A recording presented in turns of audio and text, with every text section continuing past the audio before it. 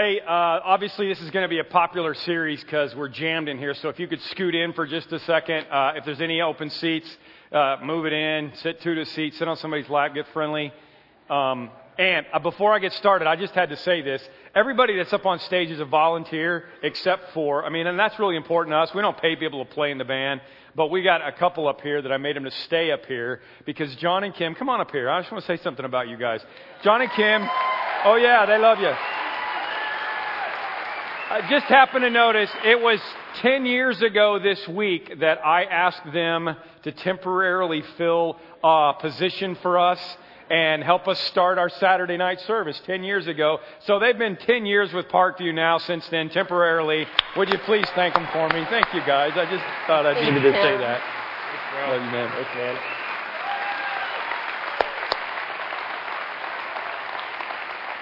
Oh, you got a standing ovation from 3 people. That was awesome. Welcome. We're glad you're here. Again, just crowd in, try to make it happen. We've been busy all weekend because I'm doing some controversial stuff, right? We're going to do My Friend Has a Question. Basically, if you want to know how this came about, last fall we put out a survey and we said, what are some things that you want to know? And I picked basically the top 5 questions that you had, and I'm going to address them for the next several weeks, and some of them are pretty heavy things, so I hope that you'll pray for us as we're dealing with it. Before I get into it, I just want to encourage you. I know I tell you to be in a small group all the time. I want to tell you one more time, you need to be in a life group because they have lots of fun. I was at a men's group in a house in Tinley Park this week on Wednesday night, and next door to me was another Parkview group that was meeting. They were having small group, and when they figured out that I was next door and that my truck was parked out in front of their house, they decided to plastic wrap the entire the entire Ford Explorer. So here's a picture of the small group doing nasty things to my car. So I walk out, it's minus 2 degrees, and I can't get into my car. This is what happened, okay?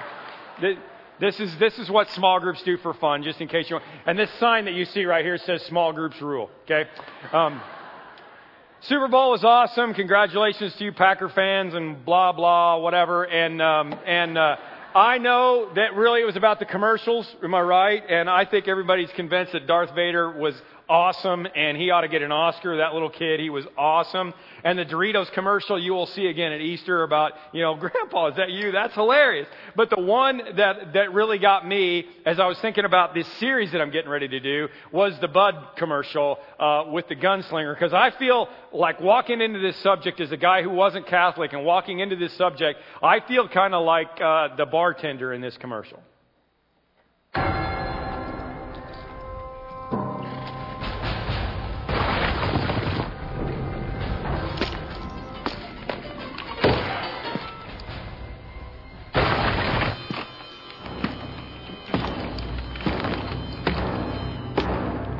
Bud. We just ran out. Really?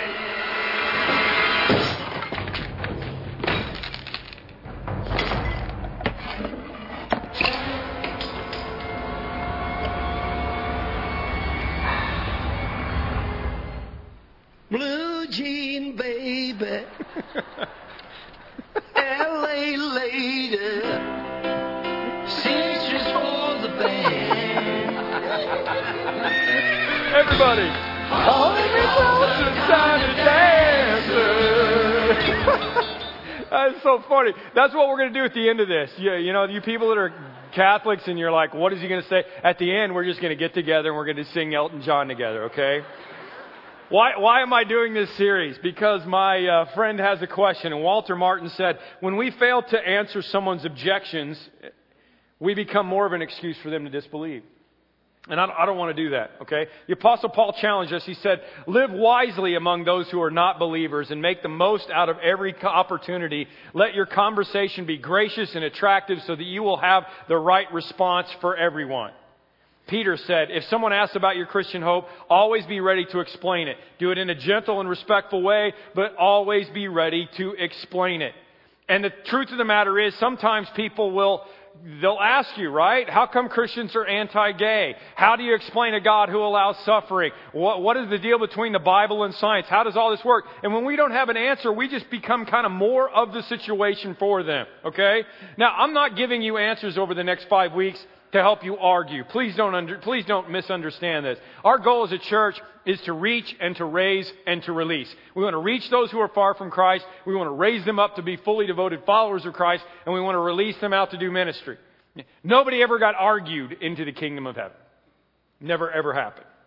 So today I'm going to talk about the difference between us and Catholicism. And again, my knowledge of Catholicism is limited because I'm an outsider. I can relate to the story of the guy who was hit by a bus in New York City, and he's laying on the curb and he's dying, and the cop's there, and he knows that the guy's going to die, and the ambulance isn't going to help him, and he says, "Is there anything I can do for you?" And the guy's a Catholic, and the guy said, "Well, can I get a priest? I need last rites before I die." And the policeman asks around, crowds gathering, it's New York City, "Is there anybody here that's a priest?" And nobody. Finally, this little old man walks up, this little 80-year-old Jewish man walks up, and he says, "Look, I'm not a priest and I'm not even a Catholic, but I've lived by St. Elizabeth Church over on 1st Street for 50 years. I think maybe I understand Catholic litany." So he says, "Okay, come on over." And he knelt down next to the man and he said, "G38, B14, I7. I'll keep going till the slow ones get the joke. That may be about as helpful as me today, okay? Because I didn't grow up in the Catholic Church. But I don't want to be labeled as a Protestant either, okay? Please understand that. A word Protestant is about protest, and I'm not protesting anything. I'm a child of God, and I'm a Christ follower. And I'm happy to work with anybody that's a child of God and a Christ follower, okay? This is not, amen, you can amen that. That's all I care about, okay? This is not, let me be clear, this is not a sermon to give you ammunition to go back and argue with your Catholic friends about why they're wrong and they ought to come to Parkview. Nah. No. Okay? No. Not doing that. This is me explaining the difference. Okay? Here's why I say that. In Mark chapter 9, the disciples came to Jesus and they said, "Teacher, we saw a man..." These people crack me up. "Teacher, we saw a man driving out demons in your name, and we told him to stop, because he was not one of us." Now, there's a lot of stuff that happened in the life of Jesus that didn't get recorded in the Bible. And I'm very, very sure that one of the things that happened right here is that Jesus slapped him up the side of the head and said, "Don't stop him, you knucklehead. Whoever's not against us is for us." Okay, this is really, really... What was he doing? He was driving out demons. Okay? The last thing we need is more Christians fighting against each other. There are a lot of Christ followers who worship in different kinds of churches with different names on the signs. They're Catholic, they're Lutheran, they're Presbyterians, they're Baptists, even a couple of Dutch Reformed people I know. They're actually Christians. I have to have a new group to pick on. I'm a Cub fan now, okay? On Judgment Day, there is not going to be a test, and God's not going to say, "Okay, which flavor were you?" Okay? And the problem is, I'm going to tell this joke, and I can tell it about any different denomination, because a lot of us feel like, when we were growing up at least, we felt like we were the only ones there. This guy dies, and he's before St. Peter at the pearly gates, and Peter says, "Okay, what religion were you?" And the man says, "Methodist." And Peter looks at his list, he says, "Okay, go to room 24, but be quiet as you go by room 8. Another man comes, he's next in line. He said, "What were you?" He said, "Catholic." He said, "Okay, room 18, but be quiet as you go by room 8. Third man said, "What religion were you?" He said, "Presbyterian." He said, "Okay, room 11, but be quiet going by room 8. And this guy's heard the whole thing, and he's like, "Hey, Peter, I get that we all have our own little rooms, but why do we have to be quiet going by room 8? Peter said, "Oh, room 8's full of Baptists, and they think they're the only ones here." I'm sorry, I had to tell it about somebody, okay? I already picked on a Reformed. I mean, come on. That joke could be told about anybody. It could be told about Catholics or Methodists or the Christian church that I grew up in. Absolutely, because we all have these little ideas that our church is right and everybody else is wrong. To the extreme that this church made T-shirts that said, "If you ain't a member of New Rising Missionary Baptist Church, you ain't," and it really says that word on the back of their T-shirt. Okay, what do you think God thinks about that? In Jesus' eyes, there's one church. The last prayer that he gives in John 17 is, "I'm going to remain in the world no longer, Father, but they are still in the world. Holy Father, protect them by the power of your name so that they may be one as we are one. May they be brought to complete unity so that the world will know that you have sent me. Paul told the church at Ephesus, listen, there's one body and there's one Spirit. Just as you were called to one hope, that's what you were called to. There's one Lord. There's not a Catholic Lord and a Protestant Lord. There is one Lord, one faith, one baptism, one God and Father of all, who is over all, through all, and in all. So, again, I want to say I'm not an expert on Catholics. I grew up in Oklahoma. There's like 6 Catholics in the whole state, okay? I moved here when I was 28 to take this church.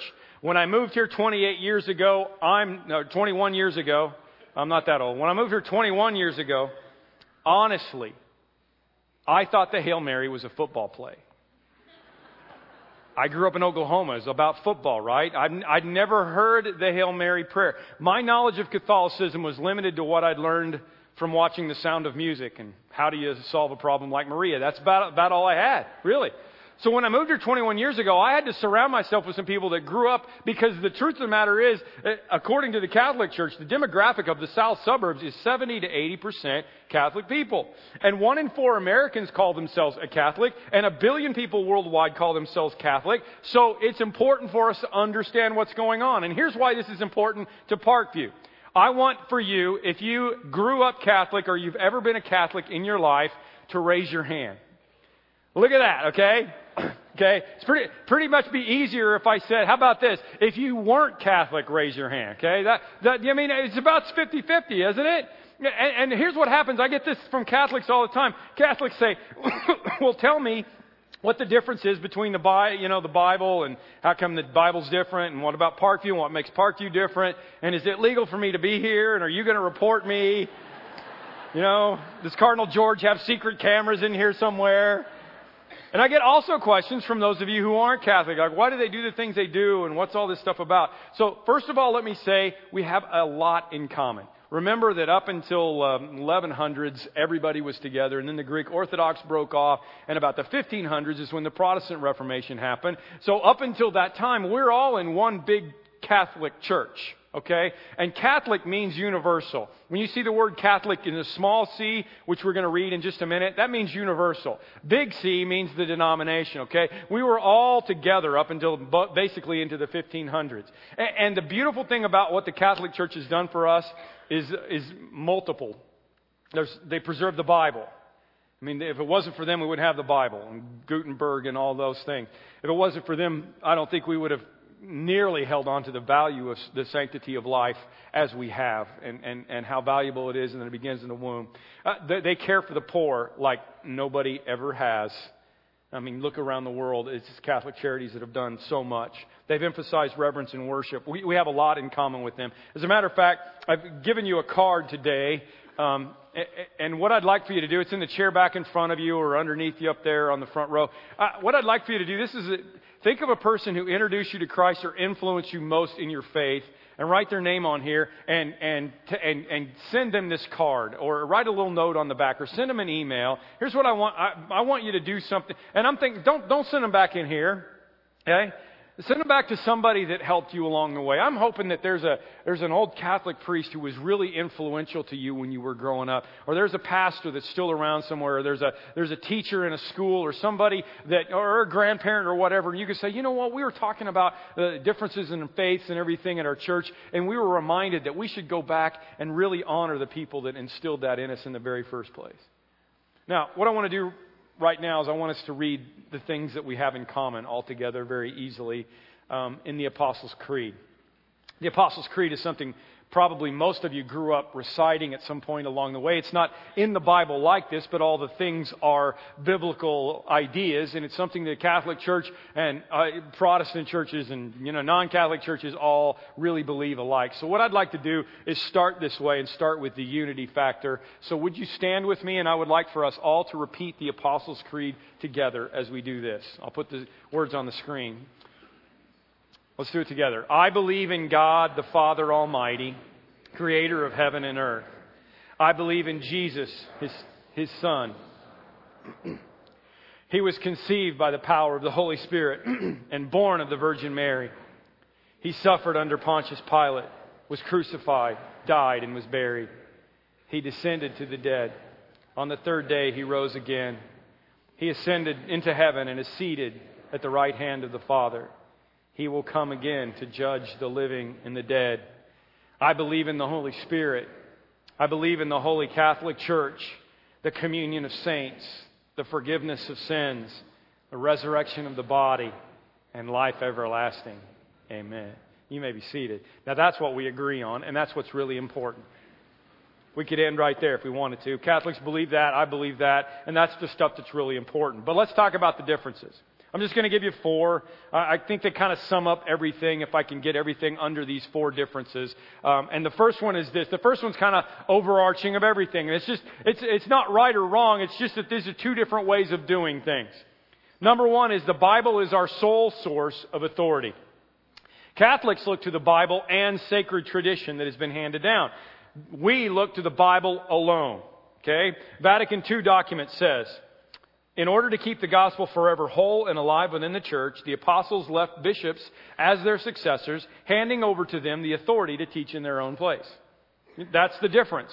The Catholic Church believes that the tradition has been handed down, that the apostles handed their office down, and that as much as it was important that the apostles wrote the first scriptures, that the new apostles have the ability to add to or to subtract from the scriptures. And that Pope Benedict XVI is the 265th Pope of the Roman Catholic Church, with a line that leads all the way back to Peter, who is, the Catholics believe, the first Pope.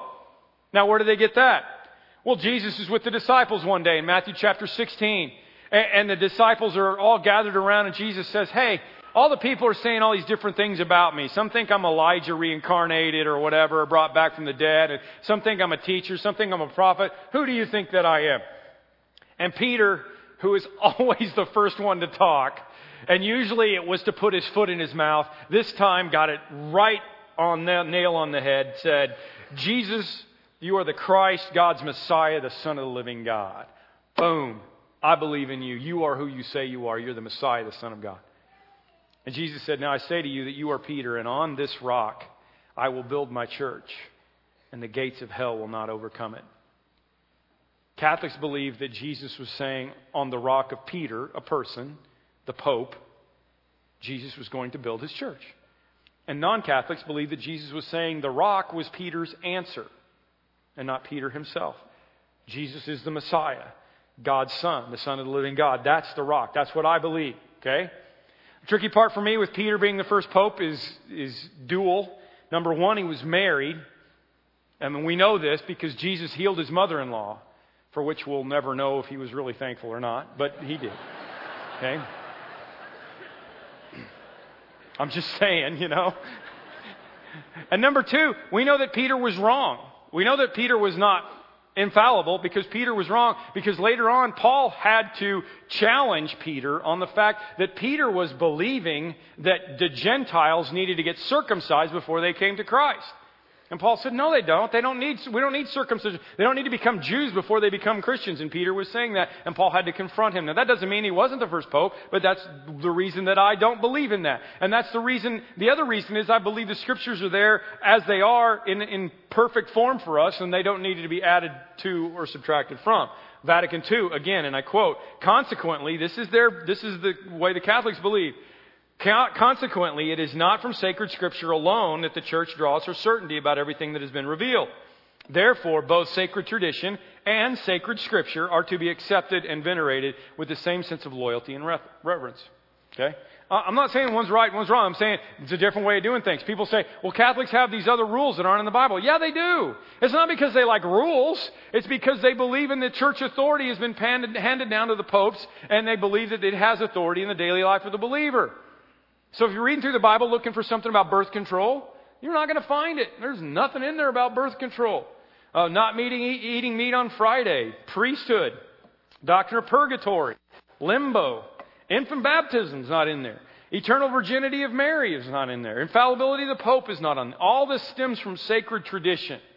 I mean, I heard about the monk that was just assigned to his new monastery, and they were going to copy scriptures. And so he went into his first assignment. He was really excited. He'd been studying, and now he was ready to copy scriptures because that's what they did. They copied scriptures all day long. And he got his assignment, and he got his book to look at. And he looked at the book, and he said, you know what? Is this the original?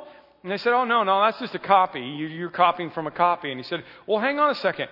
I mean, how do we know that the copy's right? What if somebody way back a long time ago messed it up, and now we've just been copying a mistake and copying a mistake? And they said, well, I don't know, we've always done it this way, but you have a good point. So the head monk went down into the basement to look at the original text, and he'd never done that before, and he was down there for hours. And finally, somebody decided they better go down and check on him, and they found him over in the corner, and he was just crying. He was weeping, and they said, what is wrong? And he said, the word is celebrate, not celibate.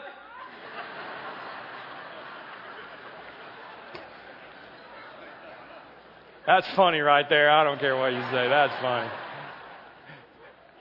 Priests not marrying is not in Scripture, okay? Thankfully. I celebrated 27 years with that beautiful woman yesterday. That's Friday. I'm happy about that. Woo. Golly.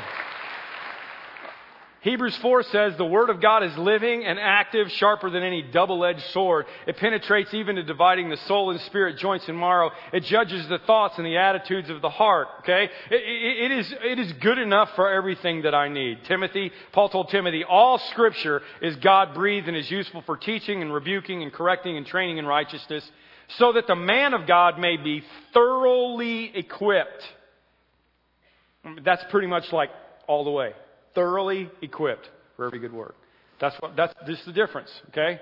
They believe in the Bible plus sacred tradition. We believe in the Bible. Number 2, that we believe in the priesthood of all believers. In the Old Testament, they had priests. The Jewish system, they had priests. The priest was the one who was the holy person who got to go into the Holy of Holies and hang out with God.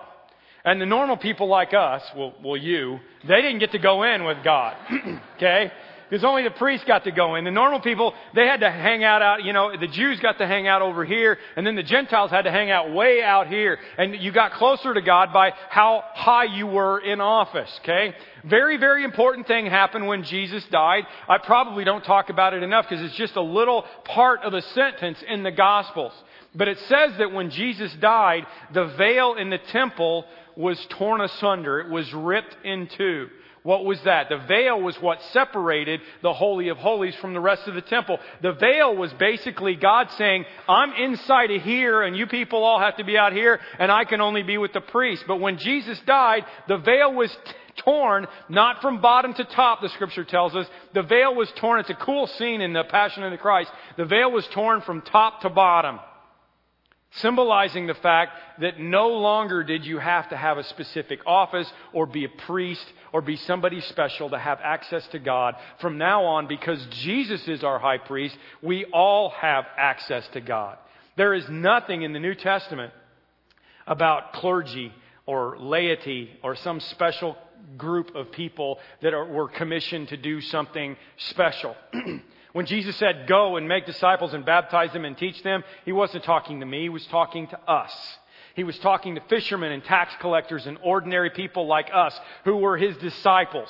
Okay? They were the ordinary people. And the clergy deal it just gets in the way. Please don't think of me as clergy. Please don't think of me as somebody special, somebody that's different than you. It really gets in the way. My favorite illustration of that, for those of you that are Catholic, is my favorite America's Funniest Home Video episode, which is the wedding stuff. Just cracks me up because I've done so many weddings. It just cracks me up to watch weddings that get screwed up because it's so easy for it to happen. And my favorite of all is the Catholic wedding where the priest is administering the sacraments during the wedding. And the woman has a dress that doesn't quite come up all the way, and she's rather blessed. And so he's getting ready to give her the host, and he drops it right down in there. You know what I'm talking about? It's the funniest ever. I mean, he drops it in there, and he's like, uh-oh, what are we going to do? Because you can't touch that bread. And she's like, well, you can't touch those, so I don't know what we're going to do. Really, really awkward. That was never in the New Testament. When you read the book of Acts, the church is getting started. It says that the disciples were, and I quote, unschooled and ordinary men.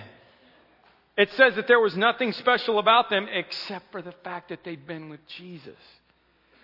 Peter says in 1 Peter 2:5, you are like living stones being built into a spiritual house to be a holy priesthood, offering spiritual sacrifices acceptable to God through Jesus Christ. Who's he talking to? He's talking to the whole church. He's talking to everybody. He's not talking to a special group. He goes on in verse 9, he says, you, all of you, are a chosen people, a royal priesthood, a holy nation, a people belonging to God, that you may declare the praises of Him who called you out of darkness and into His wonderful light. And again, did you notice who was writing that? You know, it wasn't even John, it wasn't Paul, it was Peter, the first Pope guy. Okay, he's saying everybody is a priest. What I want you to understand is that that's why we allow anybody to do baptisms or serve communion or pray or visit the sick or share Christ or lead worship.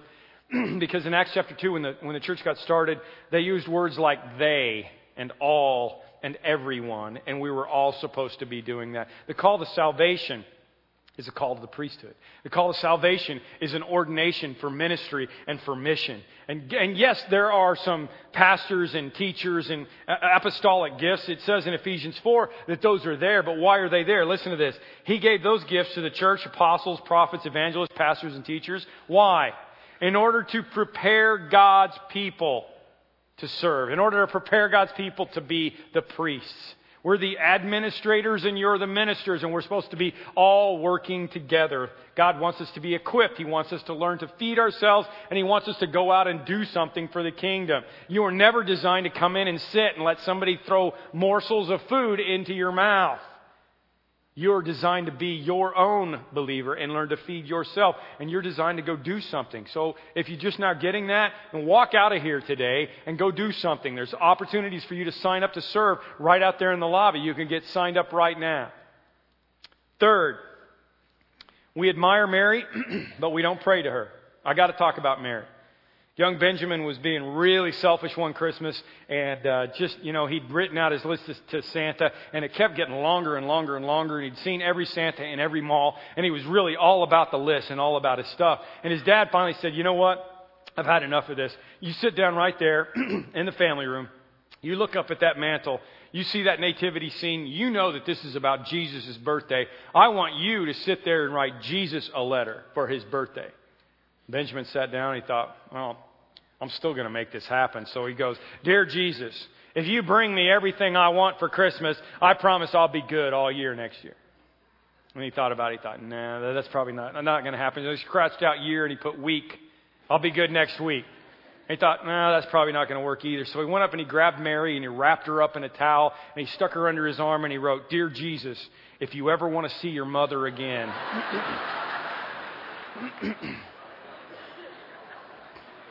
Mary was the one that was chosen by God. She's the mother of Jesus. I mean, there's a special relationship there. But in Catholic teaching, Mary is elevated to the place of special sainthood. She's called the Mother of God. She's called the Queen of Heaven. She's called the Eternal Virgin. She's someone who receives our petitions. I mean, the idea is if you want to go, and want to get to somebody, you go through the Mother. And the Hail Mary that many of you said many, many times along the way ends with, Mother of God, pray for us sinners now and at the hour of our death. Amen. Pope John Paul in the new millennium, at the year 2000, at the Church of Mary, prayed this prayer. O Mother, you know the sufferings and the hopes of the church and the world. Come to the aid of your children in the daily trials which brings to each one, and grant that, thanks to the efforts of all, the darkness will not prevail over the light. To you, he's praying to Mary, to you, dawn of salvation, we commit our journey to the new millennium so that you will guide all people that they may know Christ, the light of the world and its only Savior, who reigns with the Father and the Holy Spirit forever and ever. Amen. That's the way that the Catholics believe, that they have to go through Mary to get to Jesus. And I don't, and we don't. Paul told Timothy, there is one God, and there's one mediator between God and man, and that is Christ Jesus, who gave himself as a ransom for all men. Hebrews tells us that my high priest is Jesus now, and I can go to him and him alone. John said, "My dear children, I write to you so that you will not sin. But if anybody does sin, we have one who speaks to the Father on our defense. It's Jesus Christ, the righteous one. He is the atoning sacrifice for our sins, and not only for ours, but also for the sins of the whole world." Okay? There's nothing ever in the New Testament about praying to Mary or praying through Mary or praying to or through anybody else. Again, you go back to number 1, they have the sacred tradition, and so they've added that to Scripture, so that's where they come up with this. I'm just saying that's the difference, okay? Catholics believe that Jesus Christ is the righteous one and that he died for our sins, but their view of saints and their view of Mary sometimes gets in the way for people. It distorts this idea of going straight to Jesus as our central focus. The whole idea of sainthood, it's not in the Bible the way the Catholics have it. There aren't special people that are saints and special people that aren't saints. Paul wrote every one of his letters to the saints at the church at Ephesus, to the saints at the church of Philippi. Who are the saints? Everybody. Saints means holy ones, those who are being sanctified. All of us are saints. All of us are being perfected by the work of Jesus on the cross. And Mary is blessed among women, but she wasn't perfect. This doctrine was added much later after the New Testament. And she did have other kids. They're mentioned in the Bible. She couldn't be the eternal virgin. She has other children. And frankly, knowing what I know about Mary, I think she'd be real uncomfortable with the title of Queen of Heaven. Because she was the greatest of humble servants in the Bible. And the greatest example of faith we will ever find. And we should honor her greatly. But we don't need to go through her to get to Jesus. He's right here. Last, 4th. We trust in God's grace alone for salvation. I like the way Bill Hybels summed this up. I use his terminology. The non-Catholic position being the Jesus plus nothing plan.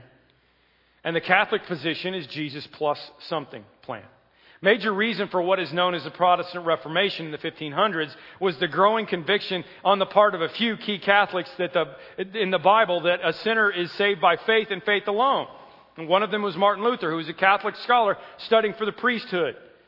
And he's reading along verses like Romans 3:20, and he says, "By the works of the law, doing good works, no one shall be justified." And he's getting confused. And he gets to verse 24, and he says, "Justification is given as a free gift of faith." And he's even more confused. And he gets down to Titus, where Paul says, "It's not by works of righteousness which we have done, but according to God's mercy that he has saved us." These Catholic reformers started to believe in salvation by faith alone. And by that time, there were so many rules and regulations added to the Catholic faith that it was really muddy for people. And the Jesus plus nothing plan was born and was born again. And the Reformation started. Now, I'm not saying that the Catholics don't believe in salvation by grace, but they have this added sacramental system that keeps you underneath this grace.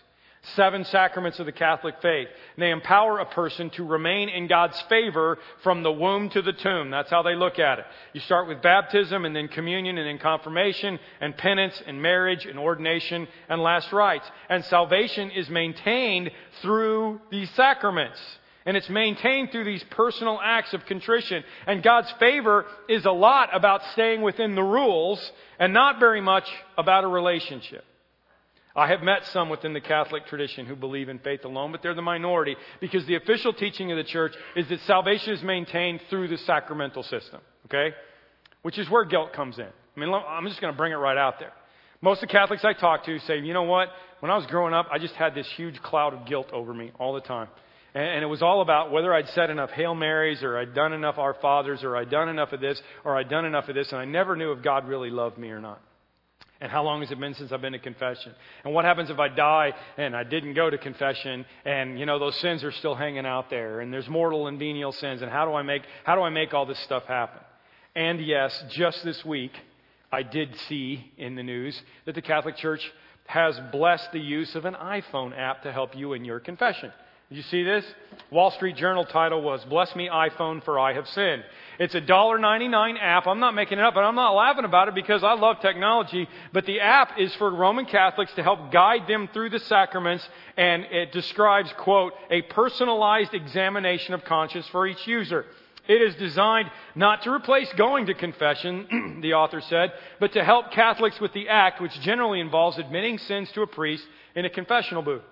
Catholics still must go to a priest for absolution, but the iPhone app is supposed to help them. Okay?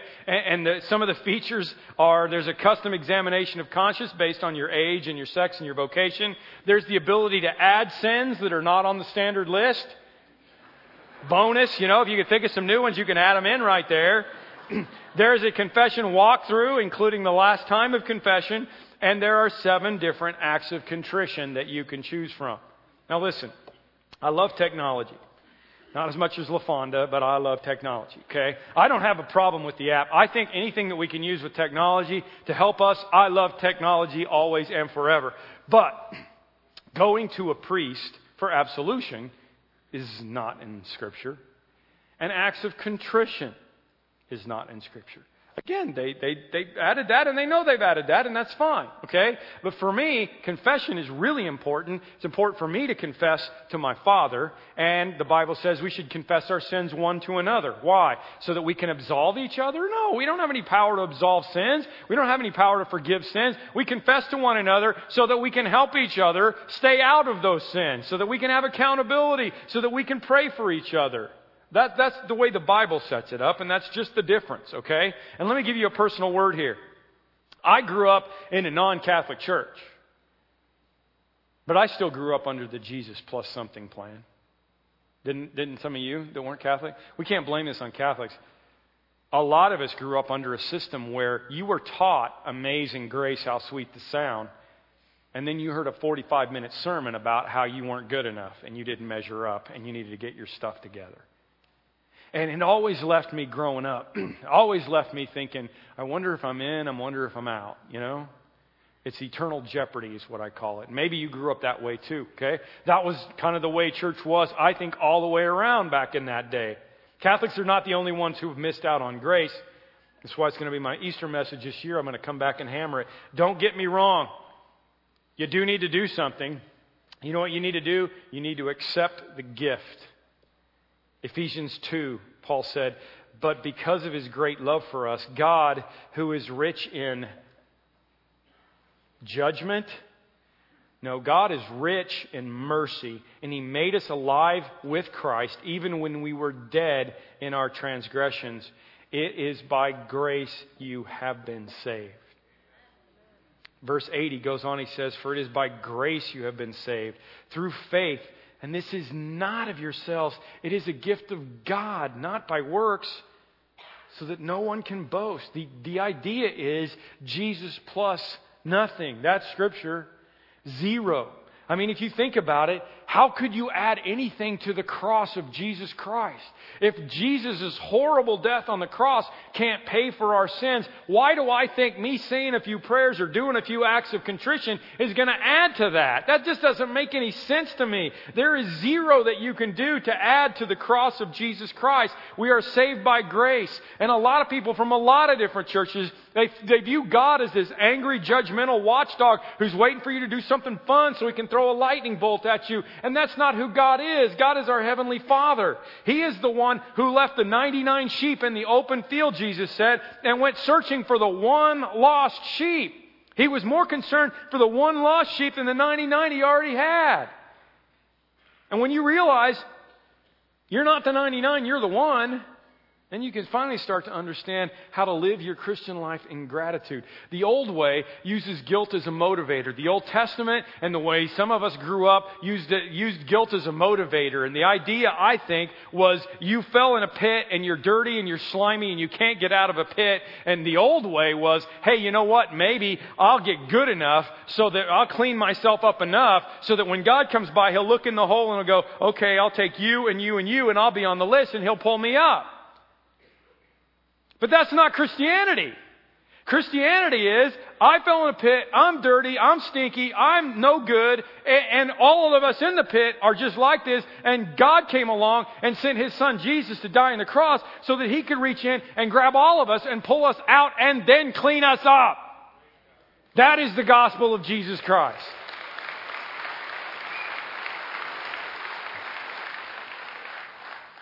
And John wrote in 1 John something really, really important that I hope you will grab, and then we're going to move on.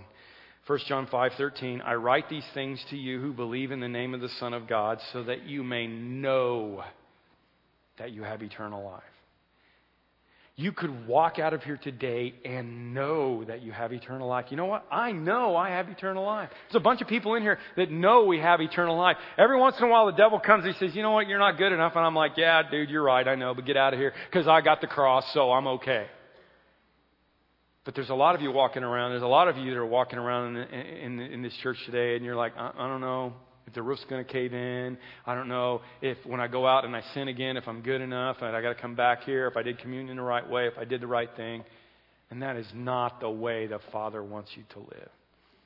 I want you to hear from a friend of mine who grew up in this system and really describes it better than anybody else. Then we're going to spend a time of worship, and then we're going to come back together and commune. I first came to Parkview about 12 years ago. One of my friends had just asked me to come and see what I thought of the church he had visited, and asked realistically just for my opinion on it. I had no idea how it was going to change my life. I came, and within the first day I was there, it had already been a place where so many of my unanswered questions were answered. As a child, I grew up in a Roman Catholic family, and to this day I will be so grateful for where I have started. I had two parents who loved God, who spent much time not only teaching us about God's love, but living it in action. And because of that great love they gave me, I really wanted to please God. But my idea of pleasing Him was following rules correctly. And every time I did something wrong, it was almost as if I could feel the pain and the weight of a stone in a backpack. And I would carry that with me all the time. And I felt the guilt and the shame. And I know that I could say to God, I'm sorry, but it didn't let it go. And the more I learned about God in the years to come, I realized something was really wrong. Instead of, before God, feeling very loved, I felt so much shame. One of my friends had come and she told me about grace. And grace is something that I still couldn't get at that time because I'd been so trained into thinking that I had to make up for all the things I've done wrong. And it was this continual life of doing things right to make up for everything I had done wrong. And she's saying, well, what about Jesus? You know, how does He fit into the whole thing? And I never thought about, why did Jesus have to die then? If I just say sorry and it's done with. It wasn't on what I had to do. That's where the whole change came. It wasn't about what I had to do to make it right, the good things I would do to change all the bad things I had to do wrong. It was already done for me. He died for me. He was the only sacrifice that could make up for what I had done, for what everyone else does. And He did it out of His love. And I just have looked at the rest of my life of living in freedom from that backpack as a thank you note of love, just to say, you know what, I just want to love you back. And that's what grace has been for me, is I am so free now. I'm so glad that backpack's there, and I'm just so thankful for what He's done. So it isn't so much out of the things that I do that are right nowadays will be because of my fear of not being in heaven with Him, that I don't have that right number to be there with Him. But what He did for me is so incredible and beautiful that I want the rest of my life just to say, I love you. One of the things that we have to be really grateful for the Catholic Church for is the sacrament of communion and how well they've preserved it and how holy it is. They call it the Eucharist, which means to give thanks, and that's what we do together right now. If you're wondering, should I do it here or should I not? Yes, if you are a believer in Jesus Christ, you should take it here. It's not going to be administered by me. It's going to be 2 cups that come in a tray. You're going to pick them up and you're going to take them yourself because you're a priest. So you're going to give yourself communion as it comes by. There's going to be bread in one cup and juice in the other. Take them both as the tray comes by. And we don't care if you're a part of Parkview. If you believe in Jesus, you're welcome to commune with us. We're also going to do a couple of other things that maybe you were used to as a Catholic, and some of you may be comfortable with it and some of you may not, and that's okay. But we're going to do the sign of the cross. I'm going to do the sign of the cross. Now, that's not in the Bible. to do the sign of the cross. Neither is having heat, but you're glad that we do that, right? So it's okay.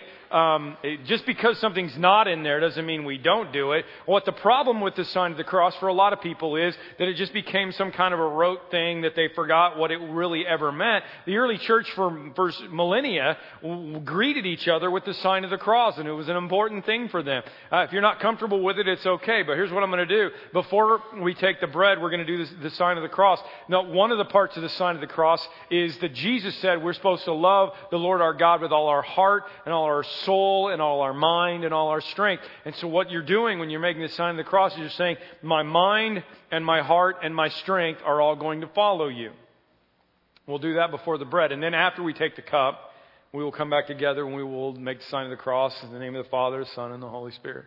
And then we're also going to do the Lord's Prayer together. People say, well, they ask me all the time, how come we don't say the Lord's Prayer together as a church? Well, it's really simple. It's because Jesus didn't say, this is what you should pray. He said, this is how you should pray.